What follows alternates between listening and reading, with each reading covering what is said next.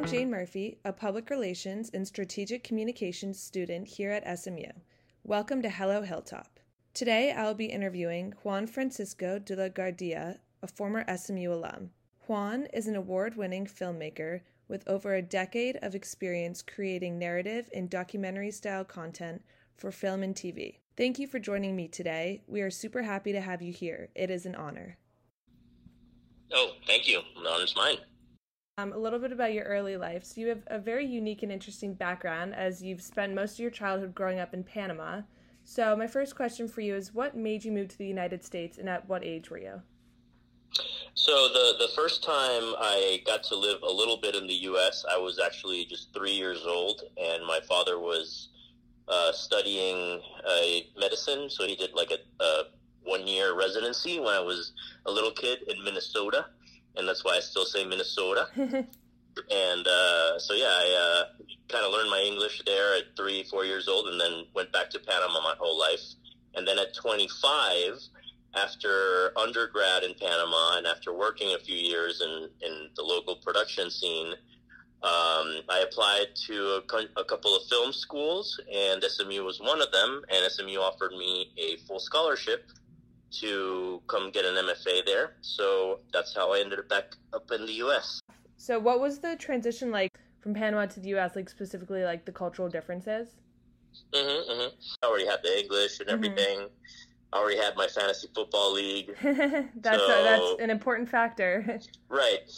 Going to Texas wasn't like the hugest shock for me, I guess, compared to a lot of other immigrant students.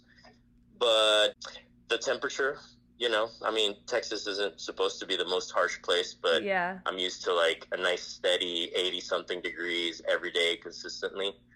So, hotter summers and colder winters were probably the worst of the shock for me. Yeah, definitely a climate change. During your young years, so what inspired you to become interested in film? Yeah. So when I was a little kid, Panama was under a dictatorship, Manuel Noriega. And so we only had there were three national channels and on broadcast. And then if you wanted to, cable was all very censored. So if you wanted to get, media from outside, you basically had to have your own satellite dish. Oh, wow. We didn't. But the building, we lived in a house, and across the street from us was a tall residential building. My parents, I don't know if it was wise of them, but they really didn't supervise anything I watched. So that was kind of my nanny growing up, was the television and HBO. I was watching Oz and The Wire. Well, The Wire was a little later, but I was watching stuff that I shouldn't be watching as a kid, but it definitely influenced my life, and it cemented kind of what I wanted to do was tell stories through that medium, which was to me, that was the only escape from a fairly kind of boring, authoritarian system that I was in, Yeah, no, totally. Were most of the shows and productions you'd watch Americanized, or did you watch any local? I watched a lot of local. I mean, it's clearly a lot of American influence even in the local. One of my bigger local influences when I was a teenager, our first SNL type show came out, Saturday night variety sketch show kind of thing on TV. And that was kind of pretty breakthrough. It was called La Cáscara, the peel, like a banana peel. And so that was pretty much the most groundbreaking, funny kind of thing that came out of Panama. And it was, just as popular as SNL is here. I think it may still be. When you were younger, prior to moving to the U.S., besides watching films per se, did you do different projects or take classes or anything related to arts and media? Yeah, for sure. So when my undergrad in Panama was a TV production degree, but it was a night school. A lot of Panama vocational technical schools like that are at night, so people can work during the day. Right. So I went to film school at night, basically undergrad film school at night, during the day, I either worked in productions, so I filmed all kind, commercials, documentaries, TV shows, whatever in Panama.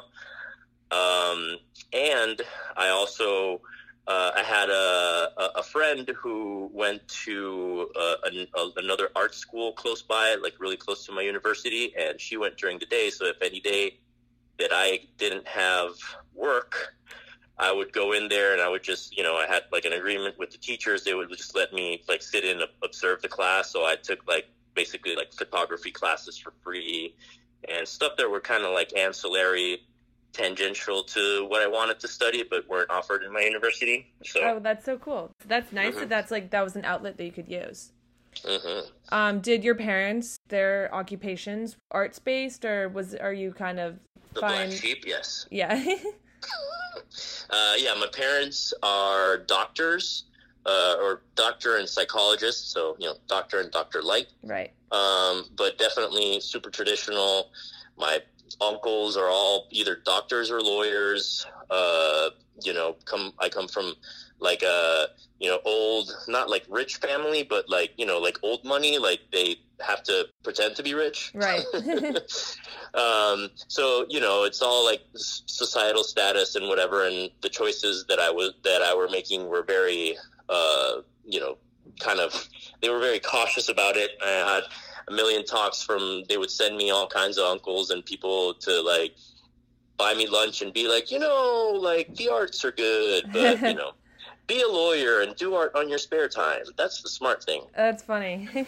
Right. So yeah, I definitely had to smile and survive throughout all that, while I just knew that like you either pursue your thing 100% or you will regret it later. Yeah. That's good that you knew like during the time what you wanted to do. So I'm going to shift gears just a little bit. So now in terms of education, you talked about it a little bit, but what made you choose SMU specifically? Well, I mean, they cheated because they gave me money, so that's definitely a factor. I applied to about 4 schools. I think I hit up like Emerson was full disclosure. Emerson was like my first choice kind of thing. I was going for not film per se. I was actually going for, because the SMU had cinema television, right? Right. And my realistic path of career was, okay, go to America, do 1-2 years, whatever, grad school. And then, I'm not an American citizen. So like school's over, you go back to Panama, and now I just have a more valuable degree than my competition, right? That's it. So I chose SMU because they had, I didn't apply to like NYU or USC. One, I couldn't afford it, but other, because like if schools that were too specifically into film, like I can't sell that back in Panama. Right. You know what I mean? Mm-hmm. So SMU was attractive because like Emerson, they had like media stuff. It was like film and TV. Yeah. TV is probably what I could sell and what I did sell even over here. Yeah. So when you were applying and going to college, did you know exactly what you wanted to do, or kind of more of a general idea? I knew because I had already gone through undergrad, right? Mm-hmm. So like I knew I wanted to go to grad school, like a film school, but I wanted the degree to have, like I didn't want to like only shoot in celluloid. You know what I mean? Yeah. Like, because there's definitely schools like that. And there's a point to that. Like, there's people who've like, I have never touched anything but film. I chose SMU to apply to out of my like 4 that I applied to because it had kind of a broader degree. Yeah, that makes sense. So while at SMU, did you have a favorite professor, and what were some of your favorite memories? Well, so I don't want to make anyone jealous. Broad. I have to say that there were 3 professors that were part of my thesis committee at SMU, and they were definitely I chose them because I had the best relationships with them and enjoyed them the most. Mark Cairns, Derek Compare, and Sean Griffin. And I would say they're my favorite professors because they get it, that really the impact that they can have is almost bigger outside of the classroom than what they can try to shove in your brain in 90-minute lectures. Yeah. The three of them always go kind of above and beyond, trying to, help students with their projects outside of class. Mark Cairns while I was there, he was super involved in the Student Filmmakers Association, which, he doesn't get paid anything extra for. It's just helping students who have a passion for making pet projects that are not for credit. They just want to make stuff. And those teachers get that that's the only way to get good at this, Yeah. No, that is really nice. It really does make a difference when the professor goes the extra mile and meets with you. So, what were some of the courses that they taught that you took? If you remember. Yeah, Derek Compare had this global media studies that was really eye-opening. First, a theoretical history on media and how it's created and consumed and stuff like that. There's a lot of super interesting things there.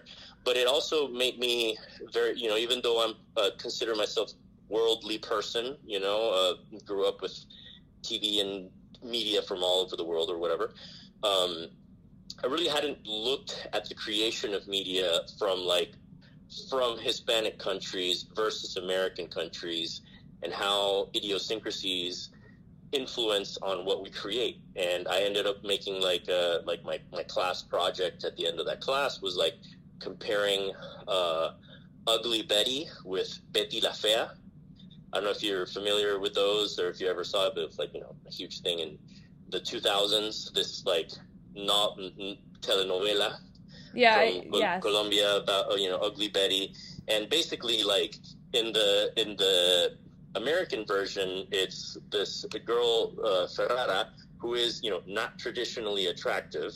The actress isn't not traditionally attractive, and she goes through a journey of finding out her self-worth isn't in her looks and all this, a typical American story. You get that? Yes. But in the Hispanic version, and all the other versions around the world, the original version is a girl who the actress is a Miss Universe, right? Mm-hmm. And they just ugly her up for the show. And then her story is about everybody thinking she's ugly, but at the end she has a glow up and marries the white knight who saves her. Oh, wow. So I didn't know that. Right? It's the completely different arc. It's and it's a lot about how societies value women and value beauty and stuff like that. It's the story at the end was your inner beauty will make you actually outer pretty, and then the man you want will marry you and fix your things. Super bizarre. And so anyways, that was a really eye-opening class that I hadn't really thought about, how our cultures differ and how, even in a show that gets copied in a way by the U.S., the copy is totally different. Yeah, it seems a little bit of a twist on the two. Then just a little bit about your life after SMU. So after graduating, what have been some of your favorite roles and positions that you've held while working? I've seen you worked in a lot of big networks such as Netflix, Fox, and HBO. So what have been some of your favorite roles? When I graduated, SMU, a company locally in Dallas, hired me to be their kind of development director, so creating new show concepts and selling them to networks.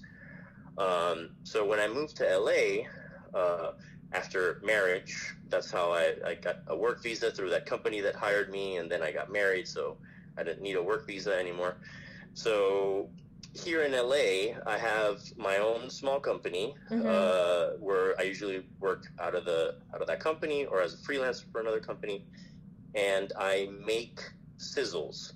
So I make 3-minute, usually is the average, trailers for either a new concept for a show that a production company is trying to sell, or an existing show like Undercover Boss, Gordon Ramsay, all those established shows. I've worked on, Love is Blind, all those. Oh, cool. So let's say Gordon Ramsay, he needs to, the production company needs to find what's the next restaurant that he's going to save, right? Mm-hmm. So the network nowadays, more than what's the concept of the show, the network is banking on the characters on each episode need to be great, right? So right, yeah. the network needs to approve whatever this restaurant that the next episode's going to be. So they actually have a team, and I'm part of that. Some casting producers go out and find restaurants. They whittle it down. They pick the one they think is the best story, and then I make the sizzle. I make a 3-minute trailer about that restaurant and all the problems that it could have, and I make it for an audience of 10 people. Oh wow, that's cool. Yeah, just the executives at the network, the showrunners, the directors, just the higher ups that need to pre-visualize what Gordon Ramsay's episode could be. And then from then, I'm not the person who approves or disapproves if the restaurant gets picked. I'm just the guy who gives them the best chance of getting picked.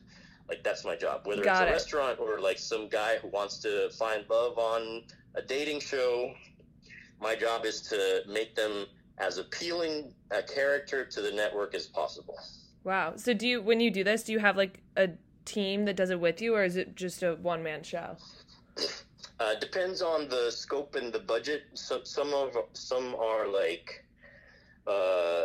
usually if it's a spec show, if it's a new show that just has some development money but hasn't gone on yet, I might be a one hat, all the hats, one-man band, right? Where I do all the interviews and everything.